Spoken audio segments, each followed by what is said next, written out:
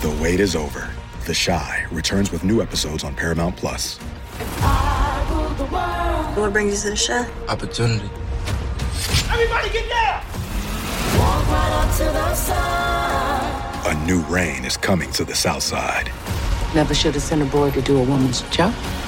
The Chi. New episodes May 10th. Visit ParamountPlus.com/The Chi to get a 50% discount off the Paramount Plus with Showtime annual plan. Offer ends July 14th. Subscription auto-renews. Restrictions apply.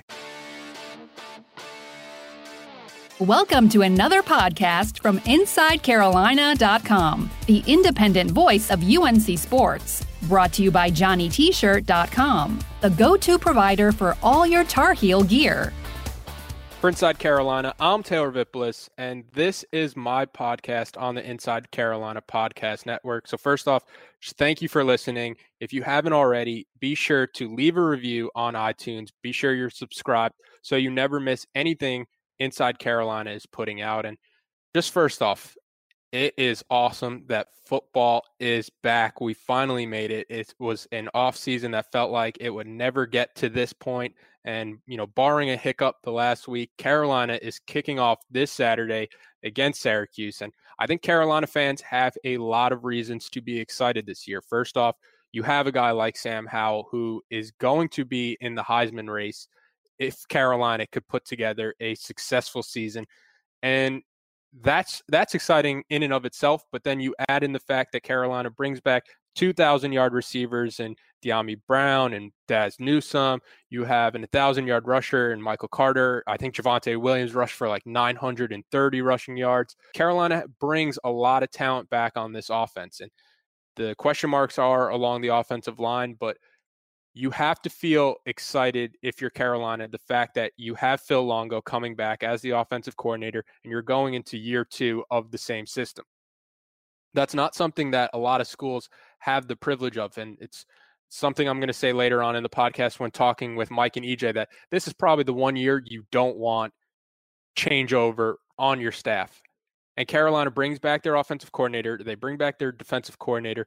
Your defense is led by a quarterback turned linebacker who is now a preseason All-American in Chaz Surratt. There's a lot of exciting players along the defense. You have guys like Taman and Tamari Fox. Ray Vahasek has been getting a lot of positive reviews from training camp. You have Storm Duck in the secondary, Patrice Renee coming back from injury, Kyler McMichael. You have impact freshmen on both sides of the ball, Josh Downs, Jaquarius Conley, Tony Grimes. It's really an exciting time to be a Carolina football fan, especially. There's a lot of expectations this year. It's a top 25 team. Now it's just, can Carolina live up to those expectations and kind of take the next step that people think this Carolina team can to get to that next level? And while they're still ways away from being that Clemson level of football, just because I think they need more depth along the offense and defensive lines, but this is a team that's trending in the right direction, and that's exciting for Carolina football fans. And this is a fun podcast I've got coming your way today.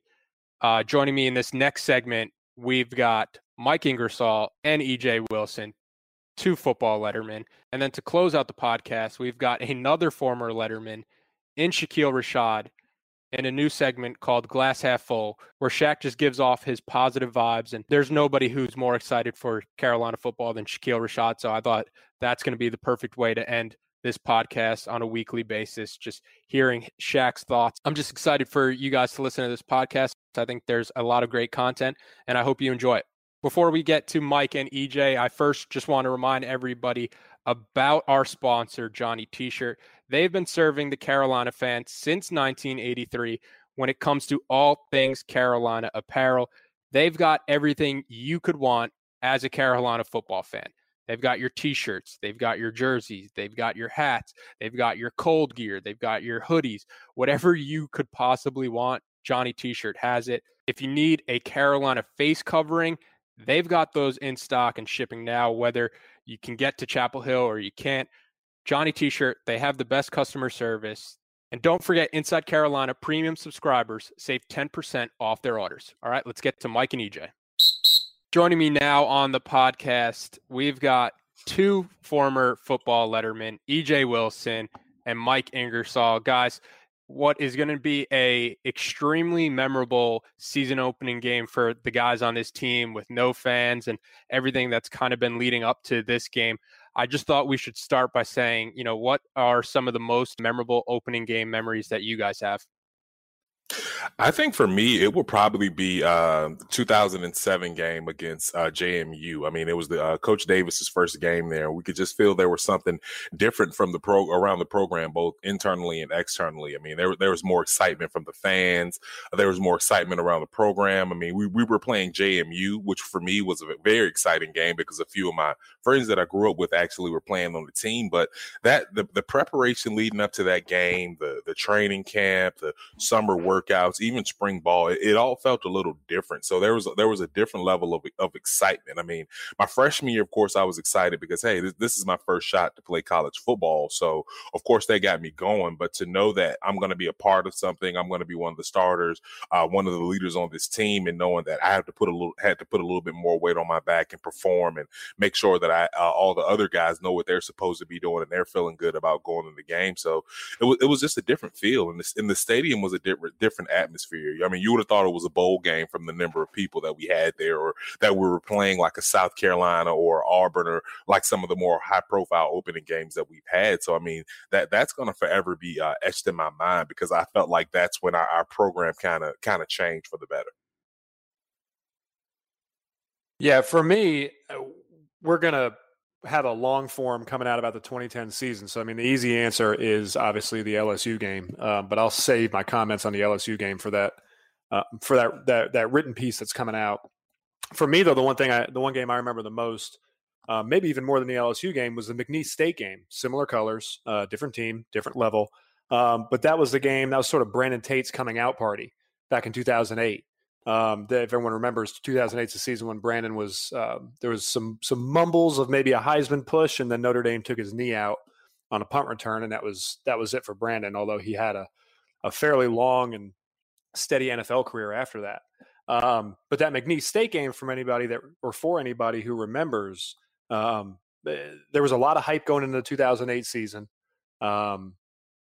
That game was ultimately delayed right in the middle of it for about an hour and a half, maybe 2 hours. EJ might be able to clarify that for me, the time delay. But there was lightning and a thunderstorm. But that game was also sold out at the beginning, at the start of the game. And then we ended up actually almost losing that game. We had to scrap and claw and fight to win that game against McNeese. And I remember that game distinctly because it was a letdown game. And that was the kind of game that you won, but you felt like you lost it. It was one of those games that was etched in my mind because I never wanted to have that feeling in an opener or to a quote unquote smaller opponent ever again. We had a similar issue in 2010 with William and Mary when Mike Paulus was the quarterback at William and Mary, but that was a midseason game. I think that may have just been the result of burnout, but it could have also just been that unfortunately the teams I was on displayed a pattern that maybe we didn't take those smaller teams more seriously. But that McNeese State game in 2008 is the one that I remember the most. And I remember it for different reasons, not so much excitement as much as it was a learning experience for me and I think everybody else that I played with. Yeah, for me, I'm going to have to say the most memorable season opening game I was a part of was 2015 in Charlotte against South Carolina. Just being in Charlotte, and you guys know how many guys on the team are normally from that Charlotte area, so it was cool getting to go back there, getting the chance to play an SEC opponent. We were coming off a really bad year, and kind of the lead up into that game was we thought we had a really good team, and we kind of let ourselves down with a couple of bad turnovers in the red zone. And there was a moment after that game where it was like the Waterboy clip, like Rob Schneider, where he's like, "Oh no, we suck again." And I'm like, in my head, I'm like, we cannot go through what we just went through in 2014 again in 2015. And it was kind of a rallying game for us, even though we lost, where a lot of guys came together. And we did have a successful season after that game, but openers were never too kind to me as a member, as a player and as a member of the staff. I was 1-4 in openers, and the only win was against Liberty. So I was always excited for the opening games, but the opening games weren't always so kind to me. But switching to this season, Mike, Carolina currently only has 6 offensive linemen they feel comfortable with, and one of those guys that they feel comfortable with is starting left guard Josh Ezeudu, who's also Carolina's backup left tackle. How worrying is that lack of depth for you? It would be more concerning if I hadn't lived through it myself. So we had similar problems a couple of seasons when I played, and really what it is, it's just people talk about the Bill Belichick next man up mentality, right? But that's what's being preached right now in that meeting room, and that's what Mac Brown is preaching to that offense. It's just a next man up type of thing when it comes to the offensive line. There's going to be injuries. Unfortunately, it's a strange schedule, both in terms of preseason preparation and the season itself. So I would expect to see, unfortunately, some weird freak injuries this year, just because they haven't had the players, haven't had the amount of time that they've needed in terms of off-season development, with practices and strength training and things like that. And the amount of time they have had has been interrupted because of COVID, school closures, everybody being sent home, the 2-week hiatus in athletics here recently. So just as it seems like you're getting into a groove there in Chapel Hill, the guys are being pulled back out of school, or they don't really know when are we going to report, that sort of thing. So it was on a lot of the guys really to train on their own back home, and they're young kids, and they were doing their best, but most likely most of them were not getting the type of training and the type of strength training, the type of speed training, agility training, nutrition, that sort of stuff that they needed to be getting, that they would have been getting if they'd been on campus with Coach Hess and his staff, and with Mac Brown and his staff. So I would expect to see some injuries. Unfortunately, it seems like the offensive line traditionally in Chapel Hill is where those injuries tend to hit first and hit hardest. Having only 6 offensive linemen is it gives you a little bit of heartburn, but what I will say is that if they've got Ezeudu at the backup left tackle spot, it's because they think he can play there. And if they are limiting themselves to only 6 players, it's because they think they've got 6 players who can really go out there and they can ball. And there are other guys, I'm sure, that they're just waiting to see develop, and there will be guys who will be called on that may not be expected to play right now, either in their own minds or in the coaching staff's minds, but we're going to see them. They're going to be on the field this season at some point. But the good news is that a lot of these guys we have rolling out there, though they're young, sophomores, redshirt sophomores, juniors, and whatnot, they have game experience. So from an actual snap standpoint, I'm not concerned about their production and their ability to produce in terms of whether they've seen the field before and can they handle it. But it's kind of like what you pointed on. I am a little bit concerned about potential injuries, although you only need 5, and stranger things have happened. If one guy gets hurt and we end up having just 5 guys throughout the rest of the year on the depth chart that we can really count on, it's a shortened season. There's no saying that we won't actually be able to make it through with that. So it remains to be seen. But yeah, I'm with you. The concern and the heartburn is there. EJ, for you, I thought Jay Bateman kind of snuck this out during his press conference that he thought Tamari Fox might be the best player on Carolina's defense. And that's extremely impressive if that's the case, because they do have a preseason All-American at linebacker in Chaz Surratt. As a former defensive lineman, what have you kind of seen from Tamari to suggest he could be a force along the defensive line this year? Well, I've seen quite a few things. I mean, and I think that you're right. The Coach Bateman did kind of sneak that out there and kind of said it matter-of-factly. But I think that the message that he was getting across, not that that Tamari is his most talented player, or is going to be his most high-profile player, but when I think he says best, I think he's going to be the most important player to that defense. Of course, we know the type of talent that Chaz is. I mean, he pretty much went from a quarterback to one of the best linebackers in the country in the midst of a spring and a season. So that's impressive in itself. But when you have a guy that can line up inside, that can line up outside, that also has the versatility to stand up in some potential situations, I think that's very important to the defense. And it allows them to do a lot of things that they wouldn't normally be able to do. Because if you have a guy that knows tackle and a guy that knows the end position, as they like to call it in that defense, then, I mean, he's going to be able to help some of the younger guys that are coming in, or guys that haven't had a chance to play as much as he has. And it just opens that defense up wide. It just opens the defense up. So what I saw from him that really impressed me was his use of hands. And I think a lot of that comes from his wrestling background, very similar to what we had in Robert Quinn. I mean, when Rob came into practice, he he knew football and he knew he was good, but what he really, really knew was wrestling and how to handle his leverage. So I think the one weak spot I did see with Tamari is that he needs to transition some of the leverage and center of gravity that he used in wrestling and transition that over to the football field, because a lot of the times he's in the right position. It's just that his leverage is a little bit off. And I mean, he's versatile, but he's also one of those tweener guys, which is kind of where I was. I was a 6'2" defensive end, and I was the shortest one in our room. Of course, we had Quentin Copeland's playing behind me at 6'8", Robert Quinn at 6'5", and Michael McAdoo at 6'7". Dante Page-Moss was about 6'4" or 6'5". So I had to get used to playing with leverage, just like Tamari can. And I do think that he's a little bit more advanced in that position. So I'm not nervous about him getting some of those things together. I mean, and his motor is absolutely incredible. That's the one thing that you can't coach and you can't change within the player is his will and his want to. And every time I see Tamari on film, all I see is him getting after the ball. I see him chasing down plays on the other side of the line of scrimmage. I see his change of direction, which is very impressive for someone who plays the positions that he does. I mean, he's very agile, very light on his feet. And I think that if coach treats him just like we did Jason Strowbridge, of course he isn't where Jason Strowbridge was last year, but I think that he's a guy that the offense will never know where he is, and I think that's going to provide us advantage because he's going to be effective against the run and the pass. I mean, there's a little bit more polishing that he needs to do with his pass rush because he is a tweener.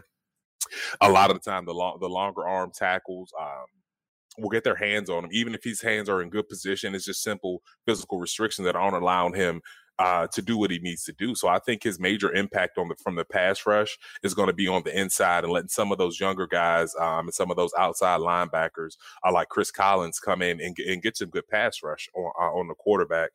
And so I'm very excited about him, and I do see why Coach Bateman thinks that he's going to be the best player, because I do think he's going to be the most important player on that defense this year. Because, I mean, I pretty much think that Chaz's performance, productivity, leadership is going to be a given, and I think that everything Tamari adds is just going to propel this defense to that next level and that extra level of toughness and that we didn't have last year that kind of hurt us in a lot of games. This question is going to be for both of you guys, but Mike, you could start it out. Carolina is counting on a lot of young guys along the lines on both sides of the ball. Guys like Awesome Richards on the offensive line, guys like Jalil Taylor and Tamari Fox on the defensive line. And these are guys who either didn't really play last year or their roles are about to increase a huge amount. What was the biggest improvement that you guys both saw in your games from year one to year two? So I've talked about this in podcasts before, and I think this is an opportune question considering the offensive line discussion that we just had a second ago. But the biggest improvement that a player will see in any given season is between games 1 and 2, and there's a massive jump. I mean, it's they're galaxies away after game 2 than where they were after game 1. And then a slightly smaller jump after between games 2 and 3. And then after about game 4, game 5, you sort of plateau, and that's really where you're going to be for that season, with some minor improvements here and there, little things you'll pick up on along the way. But the biggest jumps you're going to see are between 1 and 2, and then a slightly smaller jump between 2 and 3. And where I saw the biggest improvement in myself was, I went from, I lettered, but I was mostly a special teams player and some spot duties, on the offensive line, a lot of jumbo packages, goal line stuff, some sort of hybrid, tight end tackle things going on. That's where I got my game experience in 2007 and 2008. And then when I came in 2009 as the full-time starter after Garrett Reynolds moved on to the Falcons, my biggest improvement was understanding the importance of the footwork that I was being taught. So from a game, people always talk about the speed of the game is so much different than the speed of practice, just like they talk about the speed of the NFL is so much different than the speed of college.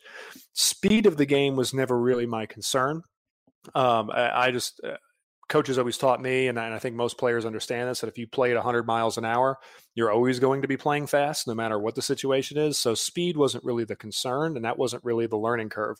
The learning curve for me was from a technique standpoint, and that technique was mostly my footwork and also my hand placement, trusting my hands as a as a pass protector. So trusting my punch and knowing where to place my hands as a tackle, that was, in a game situation against live bullets, against, somebody else that I don't practice against every day, like EJ, right? Like EJ and I went against each other head to head almost every day in practice. I knew what EJ was going to do. EJ knew what I was going to do. So we had become very comfortable with each other from a competition standpoint. That throwing somebody new at me in a game situation that I'd only ever seen on film. That year it was the Citadel, and that player actually had he had been a 2 or 3 year starter at that point, so he had substantially more game experience than I did. So going up against a more experienced player, albeit someone who had played at a lower level, there was a lot to learn in that game. And again, what I learned the most was trusting my punch, right? So trusting my coaching, knowing that I didn't have to lean my head in on pass protection, and I didn't have to block a guy with my face. I was strong enough, and I had good enough, quick enough hands, and I'd learned the technique well enough at that point that I could trust my punch, keep my head out, keep my arms locked, and keep my eyes up so I could see what's going on. But also understanding that, my footwork as an offensive lineman was vital, keeping all my spikes in the ground at every opportunity, understanding my pursuit angles on the backside with linebackers, understanding how to cut off backside 3 techniques, that sort of thing in a game situation was where I really learned the most between games 1 and 2. And then games 2 and 3, it was learning how to really diagnose defenses and see things. So game 1 was mostly physical, that transition. After game 2, I started understanding the cerebral part of it more in a live action context. So seeing defenses, seeing blitzes coming, reading cues on guys, again, that I'm not practicing against every day, but learning how to pick up on those cues quicker and translate the film to the field. That's really where I saw the biggest improvement. So for me, and where I think it really is with most players, is game 1 is the physical stuff. And the reason why physical comes first is, the shock of what you're doing translates physically more than it does mentally initially.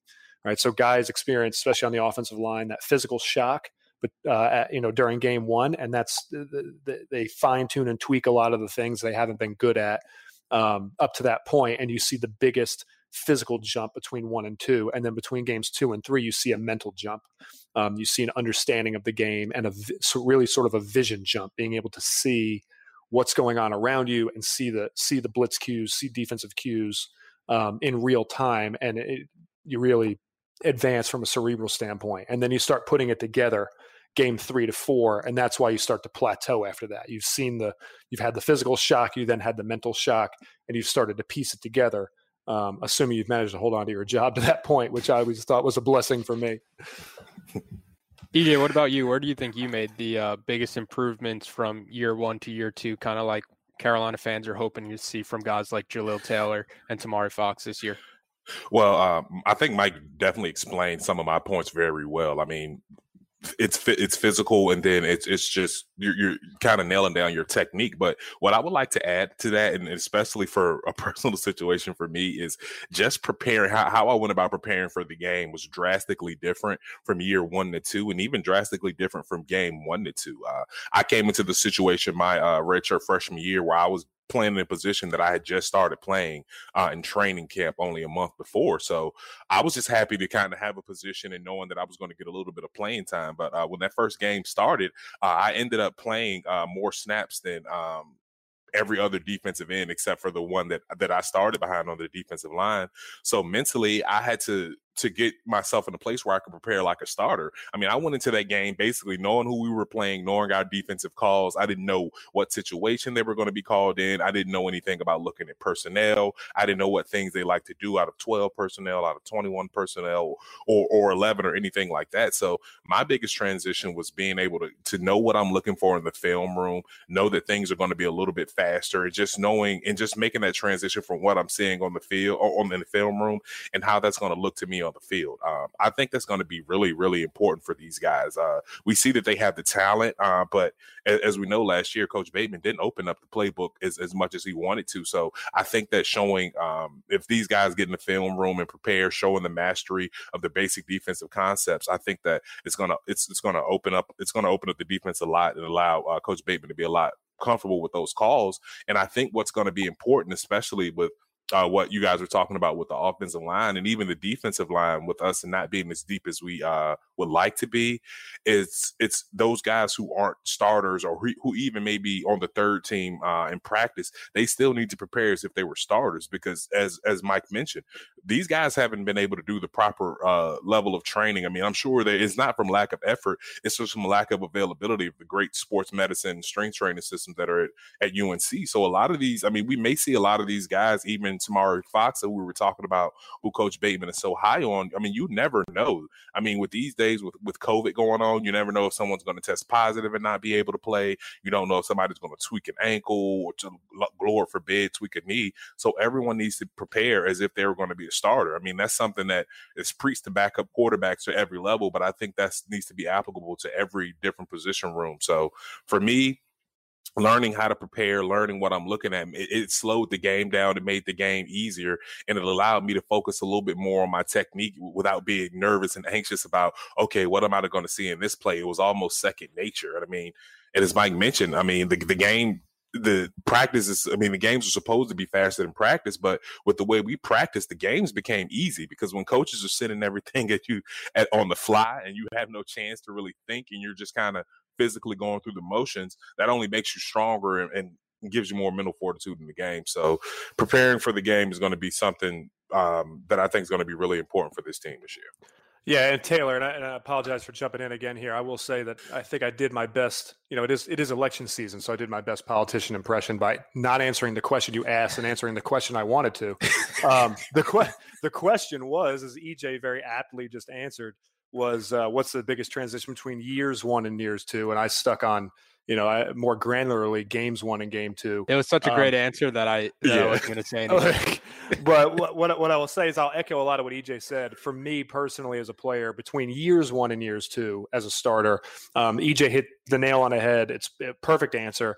It's a preparation thing. And I didn't have to worry about my technique as much going into my second year starting. I could prepare differently. I could focus more on the film and game plan, knowing that my physical performance was likely going to be there. I knew that my technique would be there because I'd already had a whole year behind me of honing that using game reps.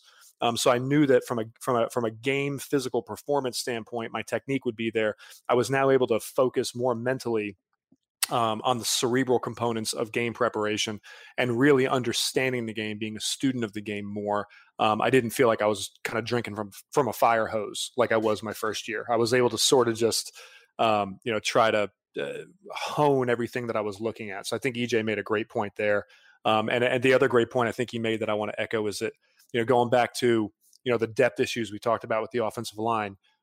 We only have 6 guys now, but the one thing that because of that wonky off-season schedule we've had, and really so far the wonky in-season preparation schedule that we've had, we only have 6 guys right now that coaches feel confident that they can roll out there, but that's going to change. It's going to change out of both necessity, and it's also going to change organically because guys are going to, as they get more reps in practice and they prepare for games, right? Some of those guys that are currently, I guess we'll call them off the depth chart, but not really in the rotation. So out of the rotation, some of those guys are going to ascend into that rotation, either because someone gets hurt and they're going to have to, or because they're going to sit there and prepare and the light bulb is going to go off and they're going to be more reliable and they're going to get that development and they're going to advance the way that they should have under normal circumstances in a normal off season and a normal preseason.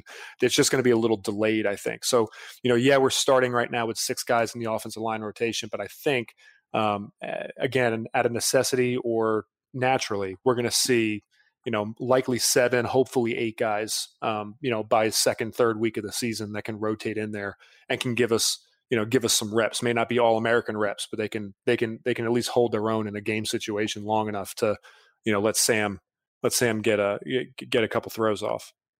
Yeah, I think we've definitely hit on Carolina's biggest weakness or the biggest question mark for this team heading into the 2020 season, just that inexperience and maybe the lack of depth along both lines. But the flip side of that, heading into week 1, what do you guys think Carolina's biggest strength is? Let's start with you, EJ.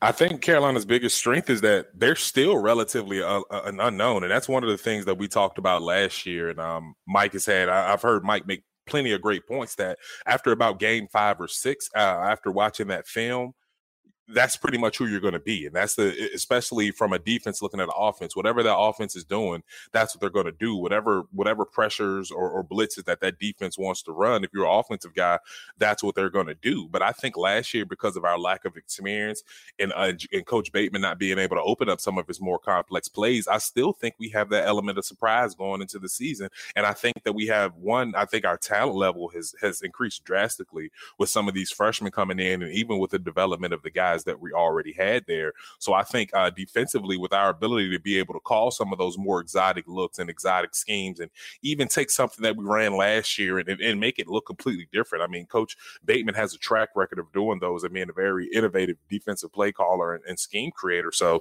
I think that the fact that we're going to open up that playbook, we're going to have some surprise blitzes, we're going to have people like Tamari Fox who are versatile, who we can line up in every position, who knows everything from stand up to the traditional defensive end in the 3-4 to the tackle in the 3-4. So I think that's one of our biggest strengths. And two, I think that a lot of our guys who got to play early in the season, unfortunately, they weren't out with injury, but I'm just kind of wishfully thinking that they took that time to be coaches on the sideline. I mean, we have our whole secondary pretty much got hurt, and right when they started to play really well, and we even had some young kids come in and play very well and still get hurt. So I think those guys had a chance to, one, not only get their bodies back to where they were, but better, but a chance during that season to actually sit down, analyze, be able to observe the flow of the game from the sideline and stand next to those coaches to see, okay, if we're in this situation, coach is probably going to call that.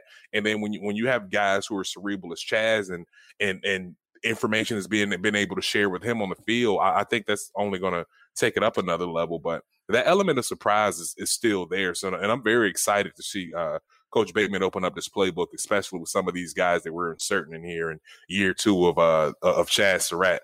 Hopefully he'll be All-American and Defensive Player of the Year this year nationally. I think that's what's going to happen. So I'm really excited about what we could potentially do defense to kind of match the intensity of that offense and the talent and skill level of that offense that we've had.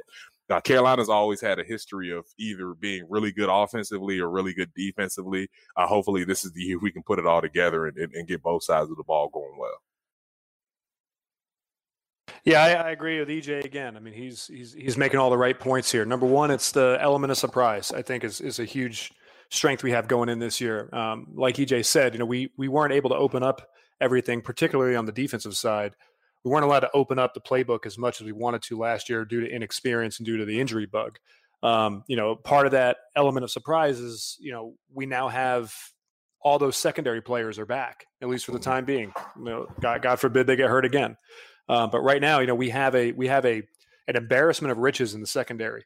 And then we've got obviously guys that have developed and advanced on the defensive line from a pass rushing perspective. So I think on the defensive side, we definitely have an element of surprise component here from, that's the tactical side of it. I think Carolina's biggest physical, or I guess positional advantage this year is going to be, you can say the secondary. You have a lot of experience back there, but you do have a lot of guys that missed most of, if not all of the year last year. But I think offensively, the two position groups where we've got the most, kind of the most bang for our buck coming back are the receiving core and our running backs committee. And I think that's, those are two key skill positions, two key skill meeting rooms that we need to have ready to play come week 1 and throughout the season. And the good news is that we have a lot of experience and a lot of production coming back in both of those rooms.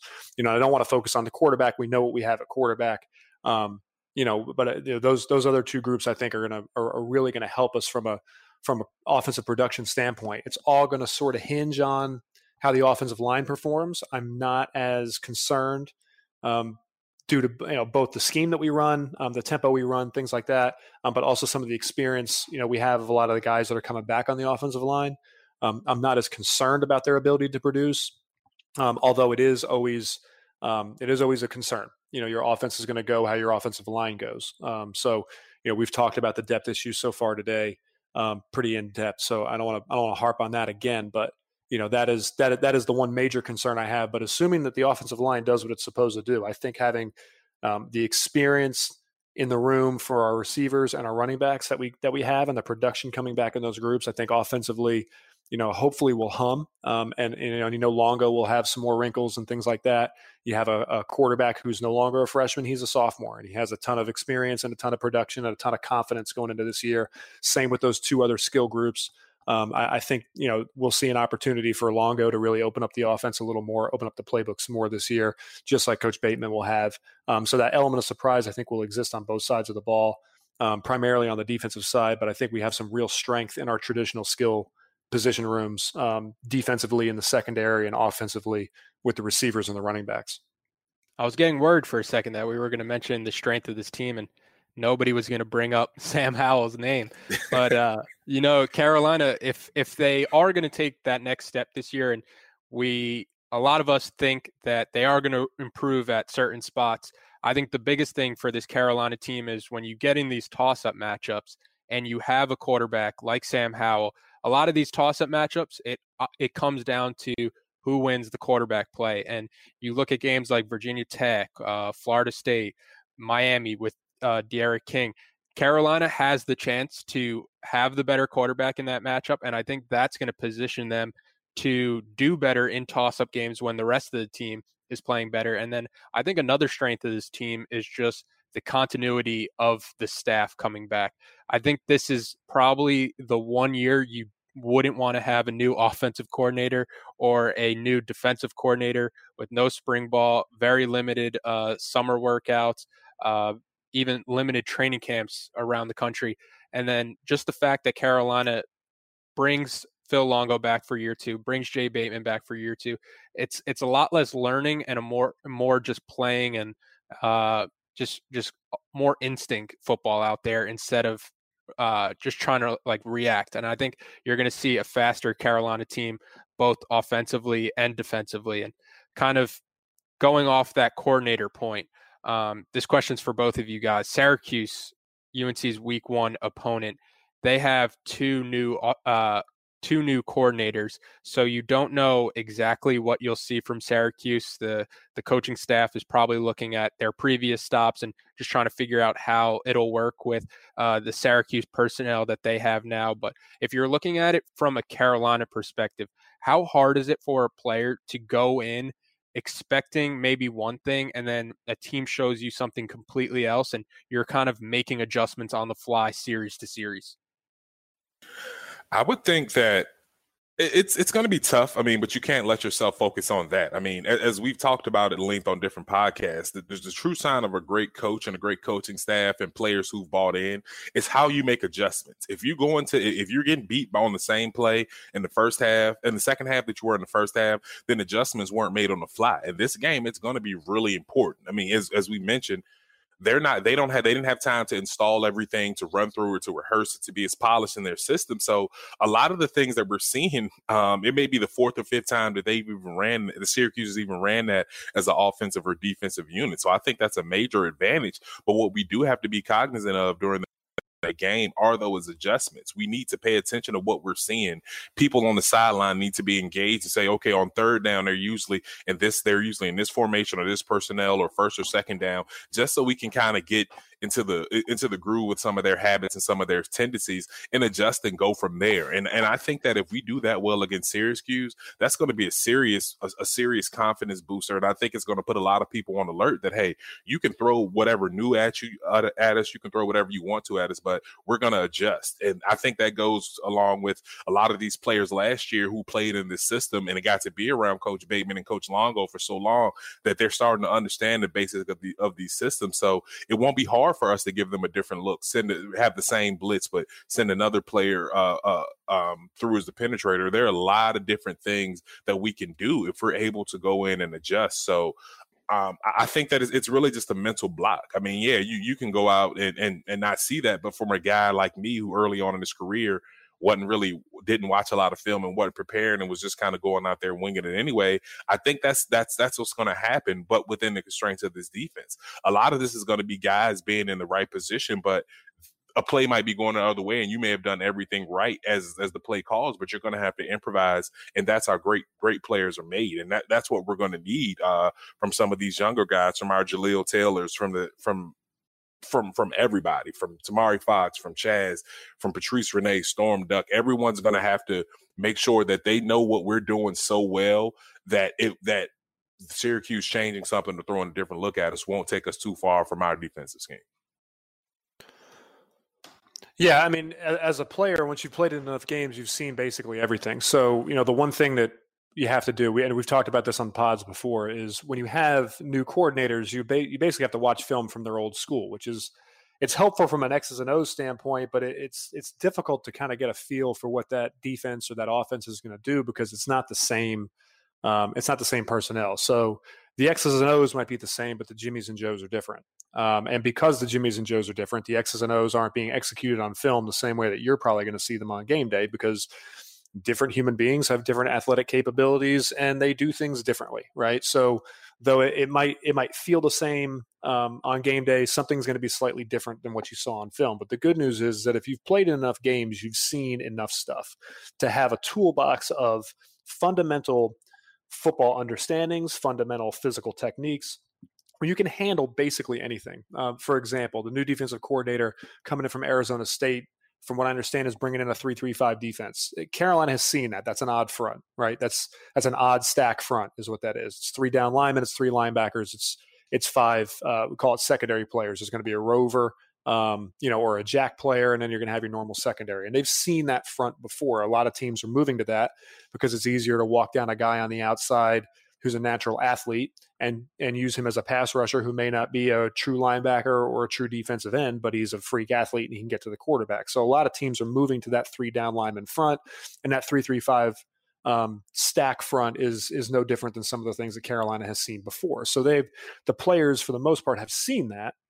They just haven't seen these players at Syracuse run it, and they haven't seen some of the blitz packages potentially that this former Arizona State position coach, who's now elevated to defensive coordinator with Syracuse, might be running. The one thing that I would expect to see next weekend out of Syracuse, though, from a defensive perspective, is, we'll talk about the offense here in a second. Well, I guess it applies both ways. You'll see more of I would like to think, a vanilla presentation from these coordinators because they know that their players haven't had the same level of preparation and experience with their own system because of the COVID hiatuses and because of all the complications in preseason and off-season development programs here for everybody nationally. They've had the same issues everyone else has had, particularly being in New York State.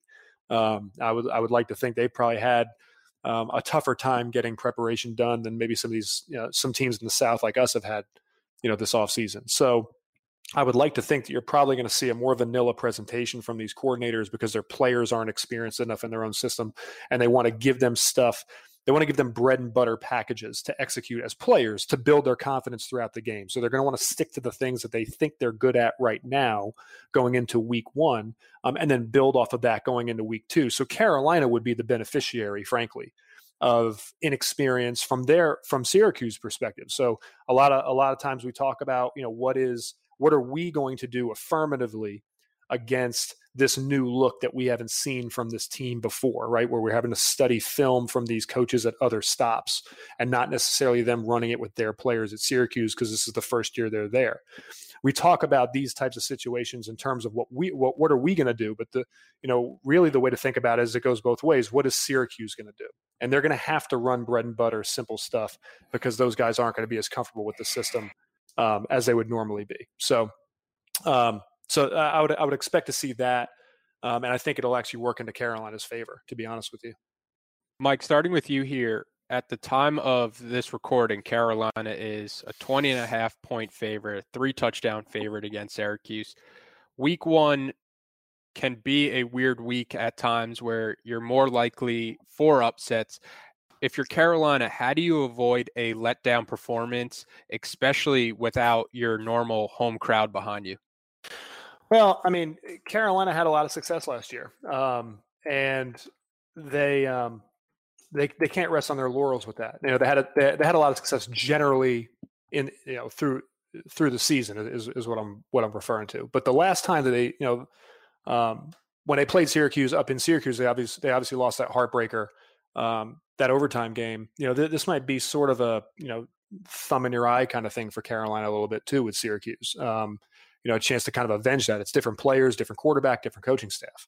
But it's you have to be careful because Syracuse traditionally, they had that one year when they had Dungy at quarterback that they were supposed to be, fairly good. They went into last year, I believe, ranked, and they sort of stumbled. Syracuse, I'm talking about, sort of stumbled throughout the year, I believe, if I'm remembering that correctly. So Carolina has to be careful not to believe the preseason hype and think that that's going to carry them through the game. That's the type of thing that hurt us against McNeese State, like I talked about earlier in the podcast. So it's sort of a natural parallel we have here. Syracuse, from a talent perspective, from a scheme perspective, from a coaching perspective, is like what we'll call, quote, a lesser opponent. Those are still, however, college-age kids. They are still in Division I weight training programs. They are still in ACC school. They still have ACC coaches that are paid millions of dollars to coach them. They will be prepared to play. So Carolina can't rest on its laurels. The successes that it had last year and the hype that it's had going into this season, they can't rest on that and think that's going to carry them through. They also can't expect Syracuse to just lay down for them. If Carolina gets ahead, they're going to have to keep the foot on the gas. That's the one thing in some of these opening games that, you come in, you think, all right, we're going to blow the doors off of them for the first, couple of quarters. And then once we get a big enough lead, I'll be able to let my foot off the gas. This is a conference opponent. It's a conference game. It's not a normal start to a season. This isn't really a tune-up game. This is a team in Syracuse that feels like they have a lot to prove. They're going to come out firing out of the gate because, what's at stake after this game is a 1-0 ACC record. And it's one step closer to the conference championship game. Just like for Carolina, it's the exact same stakes. So, Carolina needs to approach it like, this so far is the biggest game they've played all year, because it is. It's the only game they've played all year. And you don't know how good Syracuse is going to be this season under this new scheme. And you can't assume that they're not going to be good and that they're not going to be able to play with you from a talent perspective. So, if they get up, a touchdown or two at halftime or after the third quarter, they're going to need to keep their foot on the gas and keep their foot on their throat a little bit, just to really put Syracuse away and make this a decisive victory. I think a decisive conference win here next weekend will push Carolina game 2, and we'll start the season off the way that it needs to start off to meet some of the goals this team has for this season. EJ, before you go, I'm just here to fact check Mike. He is right. Syracuse was preseason ranked 22 last season. They got up to 21. So that was a good recall by Mike to know that Syracuse was a preseason top 25 team last year. I would say for me, we just need to come out and set the tone early. We need to set the tone not only for that game, but for what this season is going to look like. The Carolina program has a history, as Mike mentioned, of not getting up for these type of games. I mean, we can go from winning 3 games one season, and we'll have a little success, and we'll start thinking that we're a top-ranked team, and we'll approach games with our preparation as such. But I honestly don't think this will be the same situation for this Carolina team. One, with everything that's been going on with the pandemic, I think these guys are going to be excited to go out and actually play football and do something that they love and something that can really take their minds off of everything that's going on. Because, I mean, you think about it in practice, it's there. I mean, even if there's nobody else there, everything's the same. I mean, you're still wearing a mask and you're still doing all these other things that you wouldn't normally do. So I think that these guys are going to be so excited that there won't be a letdown, but they need to, the younger guys, everyone on this team needs to take this opportunity to prepare just as if this was the opening game against Auburn that was playing. This game needs to be approached with that same excitement because, like you said, it's a chance to start off the season undefeated and also start off undefeated in the conference with some of the talent that's in the ACC right now. That's a huge advantage. I mean, yeah, we're preseason ranked, and I'm sure some of the players are reading some of the hype about themselves, but I just don't get that feel from this team, and I don't get that feel from this coaching staff that they would ever let these guys become complacent. I think the energy and everything that they were riding on last year was great, but now that they have this energy plus that experience plus being more polished with our schemes and what we're going to do offensively and defensively, I think that we can present ourselves as a formidable opponent, but we have to go out there and show that. We can't get up a few touchdowns and take our foot off the gas. We need to learn how to win and keep teams down, because there's going to be a time where we're going to be up on a Clemson or a team like that who's very talented, who we just came out and hit in the mouth because they underestimated us. So we need to start doing that now and preparing to keep leads, to be able to run the ball when we need to be able to stop the pass, to be able to get after the quarterback and take care of the ball. So I think that this is going to be I think that if it does become to a point where it's a blowout, we need to use that game to polish up on technique and some of the things that we didn't get a chance to do during the spring and during the summer, as opposed to just trying to get your stats up, which I myself am guilty of, especially during the McNeese State game that we almost blew a few years ago. But I don't think that there would be a letdown with this team. I mean, it's first game. It's an ACC opponent. It's someone that we had heartbreaking loss to. So I don't think the letdown would be a problem. Just to go ahead and burst your bubble, EJ, that McNeese State game wasn't a few years ago. That McNeese State was 12 years ago. Hey, guy. We were 20 years old, 21 years old, 12 years ago. So that's hate talk, man. That's hate talk, man. That's ageism. That's ageism, and I don't support it, and I don't agree with it. EJ Wilson, Mike Ingersoll, guys, it was great catching up with you, hearing from you guys, hearing your thoughts on as Carolina gets ready to kick the season off this Saturday. Looking forward to next week already. All right, thanks, man. Yeah, thanks, Vip. MTV's official Challenge podcast is back for another season. And so are we. I'm Tori Deal. And I'm Anissa Ferreira. The wait is over, guys. All Stars 4 is finally here. And this season takes it to a whole new level. Old school legends, modern power players, and ex-lovers are all competing in Cape Town, South Africa for the prize of $300,000. And we're going to be right here along with you fans, covering every episode on the podcast. Listen to MTV's official Challenge podcast wherever you get your podcasts. CBS Wednesday. We have so many cool, diverse people from different backgrounds, different beliefs, different upbringings, and it just keeps growing. I'm a citizen of the United States. I'm a hustler. I'm a big Taylor Swift fan. I'm the queen of the tribe.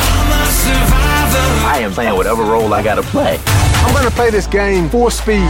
I ain't going down like no punk. A new Survivor, Wednesday on CBS and streaming on Paramount+.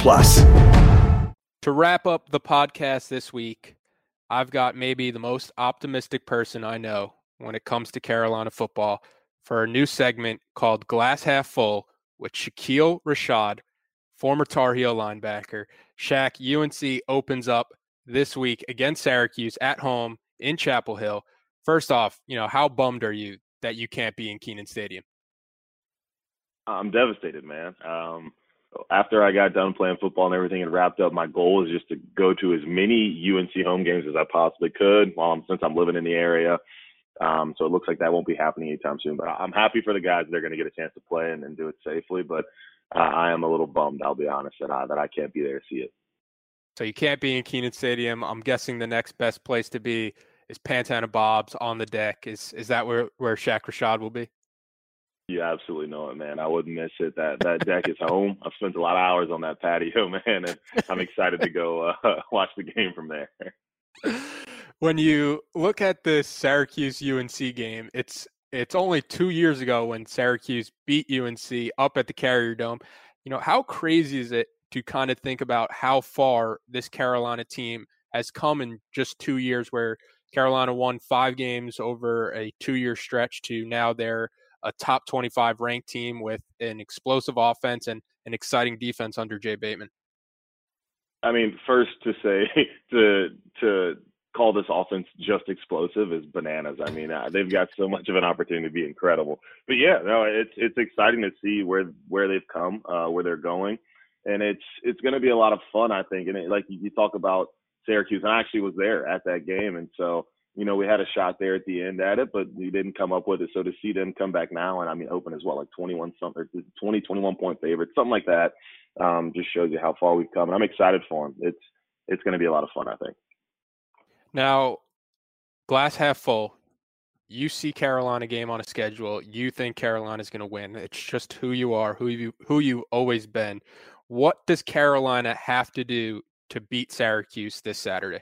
I mean, it sounds super cliche for week one, but I think it's just they have to beat themselves. Don't go out there and try to do anything crazy. And listen to your coaches, do what you've been practicing all off season. Like we said earlier, exciting defense that's got some guys that can absolutely run. Like, it looks like the defense is literally just 11-4-3s out there on the field.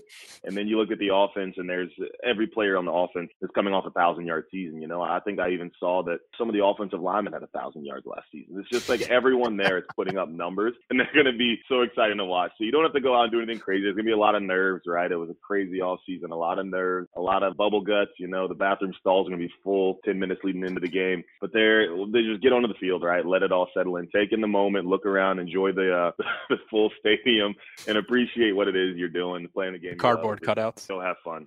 Yeah, 50,000 cardboard cutouts. Wave to your fans, wave to the families up there, and then focus on the game and just do what you've been coached to do. Now, who is your player to watch this game? Who are you going to be keeping an eye on to kind of judge how Carolina does? I'm so excited, right? The easy answer is Sam Howell. In that one, I feel like it's so easy. I have to give you another one. Mine is Javonte Williams. I'm so excited to watch that kid, man. And I know that, we have an incredible backfield. He, Michael Carter, and honestly some other guys behind them too. But and I say we like I'm still on the team. A great backfield, right? Michael Carter, Javonte Williams, and they both get a lot of recognition. But I think Javonte will open up. I think that in the North Carolina, right? You talk to UNC fans, and everyone here has an idea. I think he bursts onto a national stage outside of just PFF tweeting about him every week this year. And I think it's going to be really exciting to watch him. I'm pumped to see him just embarrass some people. He's just an absolute workhorse. And then on defense, of course, it's some of the young guys. Chaz, again, on the defensive side is the easy answer. And so I'm going to go one past that and say some of these young guys, I want to see Storm Duck play. I was excited about him last season. He showed up and proved that he's going to be a guy to watch for UNC for a while. And I think Storm will have a big year this year. And big year at corner is kind of a weird thing for me to talk about because you get good enough, they just throw away from you. But I think he's either going to be like really loud in the stuff he does, or he'll be really quiet because people throw away from him. Yeah, Storm Duck is a great choice at defensive back because, that room all of a sudden has turned into a strength under Dre Bly with Storm Duck, the way he finished last year. You get Patrice Renee back, Kyler McMichael, the Clemson transfer. There's a lot of exciting players to watch on the defensive side of the ball, but Shakeel Rashad always bringing the positive vibes. You can catch him at Bob's this Saturday if you want to watch the UNC game with him. Not too many people, social distance. But Shaq, thank you so much for coming on, man. Thanks for having me, Vip. I'm pumped, man. Let's get it. Thanks for listening to another podcast from InsideCarolina.com. Brought to you by JohnnyT-shirt.com. Where to go for your next Tar Heel gear purchase. When you have sports mixed with your pop culture, along with humor and celebrity interviews, your earbuds are enjoying The Rich Eisen Show. Dan Orlovsky, are you still a Jaden Daniels is the best quarterback available in the draft guy? I think the three things that make it stand out for me are, number one, I think his ball placement versus man coverage is the best in the draft. Every quarterback in the NFL is accurate. He's got the best on tape. Number two, most transferable stuff to the NFL. And then I think the third thing is pocket peace. Search for The Rich Eisen Show on YouTube or wherever you listen.